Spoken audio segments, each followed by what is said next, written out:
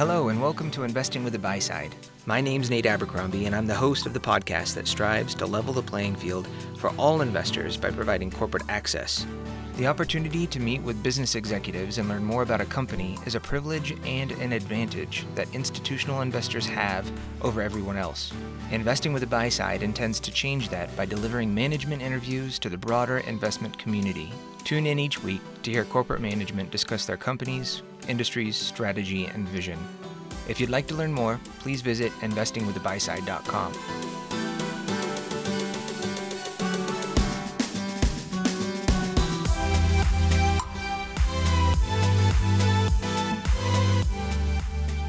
Welcome to the very first episode of Investing with the Buy Side. My name is Nate Abercrombie, and I'm the host and founder of Investing with the Buy Side, or IWTB for short, because, well, Investing with the Buy Side is a little bit wordy.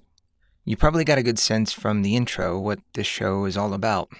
The motivation behind IWTB is that every investor should have the opportunity to hear management discuss their business. These discussions will be structured in a way that's something in between a one-on-one at a sell-side conference and a casual conversation at a cocktail party. You might be wondering what a one-on-one is, and it's probably helpful if I describe what the word buy-side means. But before we get into that, allow me to provide an outline to the intro.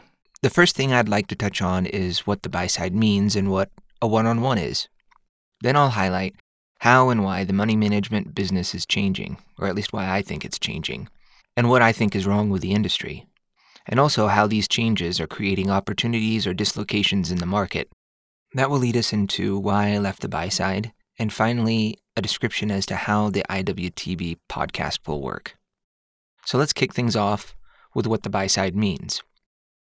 It might even be better if I start at a really high level and describe who the players are in the institutional money management business. Now, this is a grossly oversimplified version, and I'll probably catch a lot of flack for framing it up this way from friends and colleagues. But here goes. Let's just stick with equities or stocks to keep it as simple as possible. Stock ownership includes you, me, and large institutions. You and me are very, very small fish in a very, very large pond, more like an ocean. The big fish are institutional money managers, which include mutual fund companies, hedge funds, ETF providers, even though they don't really manage money per se, insurance companies, well, you get the picture. These big players that own securities on behalf of others are the buy side. The individuals who perform the task of researching companies and industries with the ultimate goal of making recommendations to portfolio managers to either buy or sell a stock, they're called buy-side analysts, which is what I was before I started IWTB. Well, if you have a buy side, you have to have a sell side, right? The role of a sell-side analyst is very similar to that of a buy-side analyst. However, there are some key differences. The biggest difference is that the sell side doesn't have skin in the game, meaning they don't own positions in securities on behalf of their clients because, well, their client is the buy side. The buy side is the client of the sell side because the buy side receives research, financial models, teach-in sessions with sell-side analysts, and corporate access. The easiest way to think about it is that the sell side sells research and the buy side buys research. But the simplest explanation isn't always the most accurate, especially from a textbook sense. The reason it's called the buy side is because they're buying securities or stocks, and the sell side is selling securities or stocks. But it's not accurate to suggest that sell-side analysts are driving around in pickup trucks with the beds full of shares of company XYZ, honking their horns, yelling out the window, calling for buy-side analysts to come out and buy more. Sell-side analysts work for investment banks, and investment banks do a lot of business with public companies.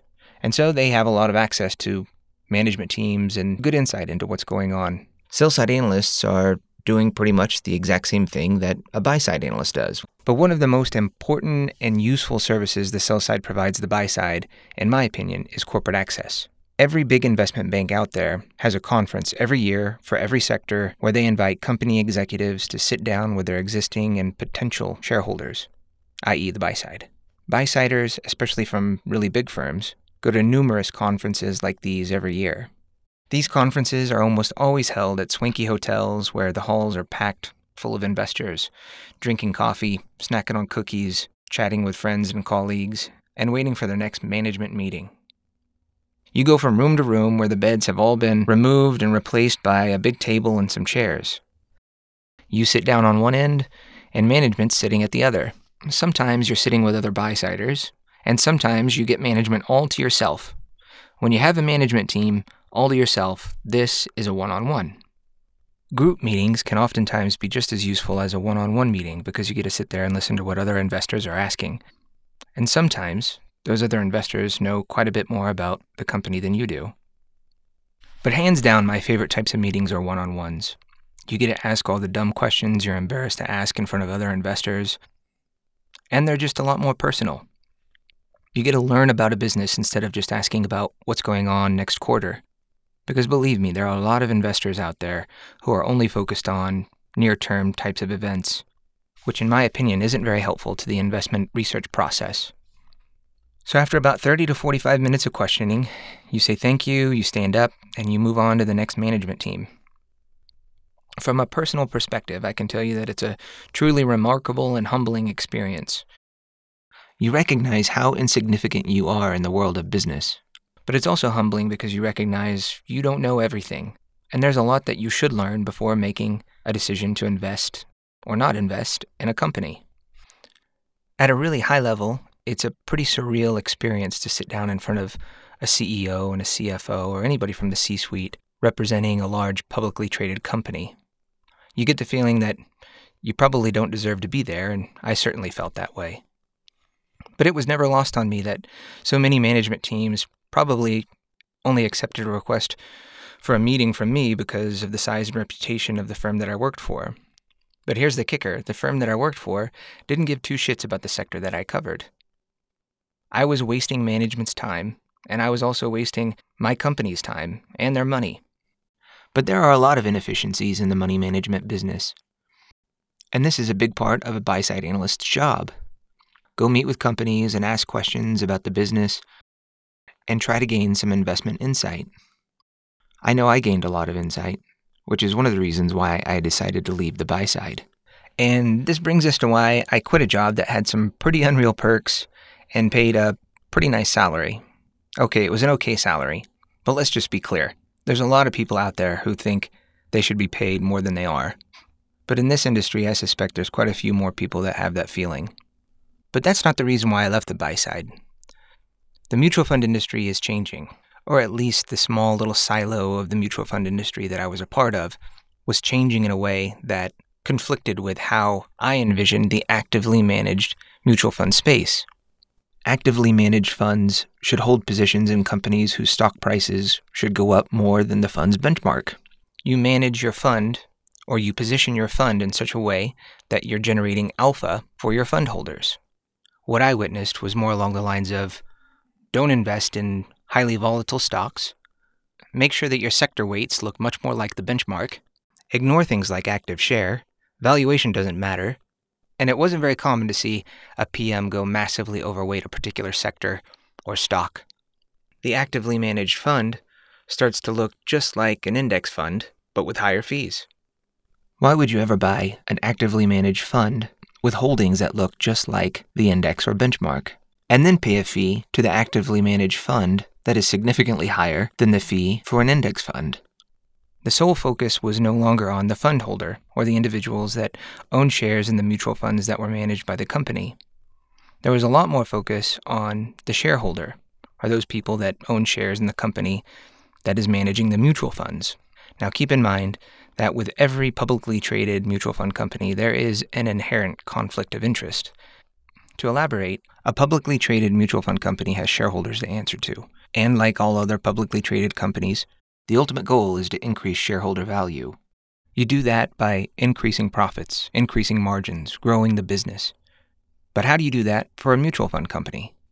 The only real way to grow is to increase capital inflows. Make your funds bigger. And the only way to see capital inflows is if your funds consistently beat the benchmark. To consistently beat the benchmark, you need some super solid talent. And to retain that talent, the mutual fund company has to provide adequate compensation. Adequate compensation, at least commensurate with performance. And the lower the fees go for actively managed funds reduces the ability for a company to pay for and retain that talent. It's necessary that we touch on passively managed funds, or ETFs, in order to get a better idea as to what's going on in the industry. ETFs continue to grow like crazy, and so mutual fund companies are forced to compete against a potentially superior product while at the same time charge a higher fee than that superior product. So basically what you're seeing is actively managed funds becoming actively passive funds. And this is, in many cases, upper management's response to ETFs taking market share away from actively managed funds. From my perspective, it looks like we'll continue to see more mutual fund companies assimilate rather than differentiate, meaning hug a benchmark, lower your fees, which means funds will not be able to retain talent. Fund managers and upper management will continue to make a conscious decision to play it safe and not take any sector risk. At least that's been my experience. I'd like to note that a lot of these decisions are being made by upper management. There are some portfolio managers, and the vast majority of buy-side analysts, that don't have any control over the direction their firms are headed. There are mandates that come down from the top, and you either click your heels or you can leave. I decided to leave because I don't see things changing anytime soon. And so just to weave all of that together, ETFs are gaining market share, traditional mutual funds are losing market share. In order to become relevant, upper management at some mutual fund companies have made the conscious decision to go actively passive, while at the same time charge a higher fee than a passive fund. I'm definitely more of a deep value kind of investor, and there's no place for a deep value investor in an index fund. So for those reasons, I became fed up. I was exhausted, and I felt like I was going crazy because I felt like there was an enormous amount of injustice in the direction things were headed.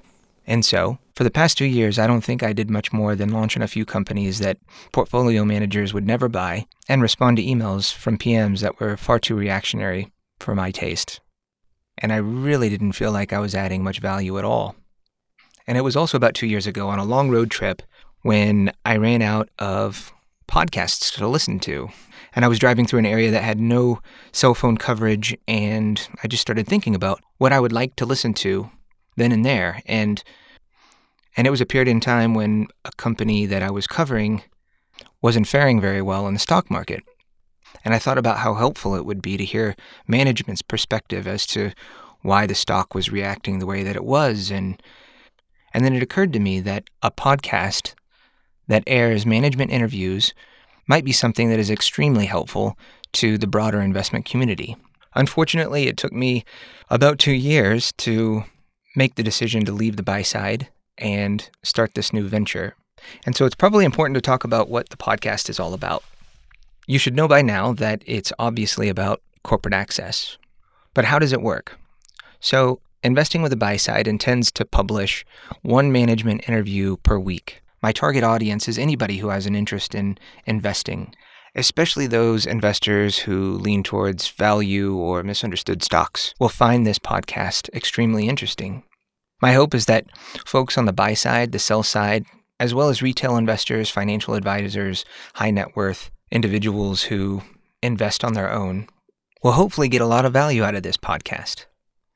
I don't plan to get too deep in the weeds, and I'm not the type of investor who really cares about next quarter's numbers or even what the numbers might look like 6 months from now. I like to focus on the big picture. I like to understand trends. I like to understand what's going on with a particular business and how that relates to other companies and other sectors, what it means for the economy, and I like to talk about valuation. At the same time, I want to provide enough detail that a professional investor will also find as helpful, interesting, and educational. I think it's important to emphasize at the outset that IWTB will not be making any investment recommendations. And just because a company or a management team is featured on the podcast does not necessarily mean that IWTB has a particular view on the intrinsic value of the share price, but rather certain aspects of the equity valuation fall within the IWTB investment philosophy.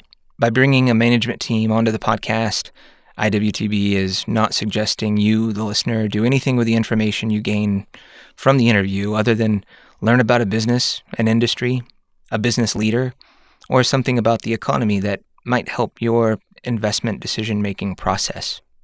And lastly, IWTB humbly asks that both investors and management teams try to recognize the altruistic nature of what IWTB is trying to accomplish.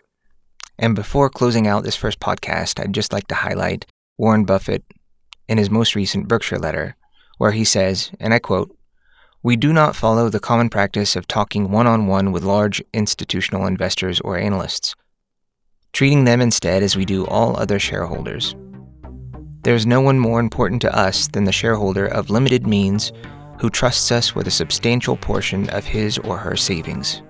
And with that, I'd like to say thanks for taking the time to listen to the first Investing with the Buy-Side podcast. And hopefully, with a little bit of luck, IWTB has at least some success in leveling the playing field for all investors, and maybe even help our audience achieve superior investment returns. Thanks for listening, and until next time, take care.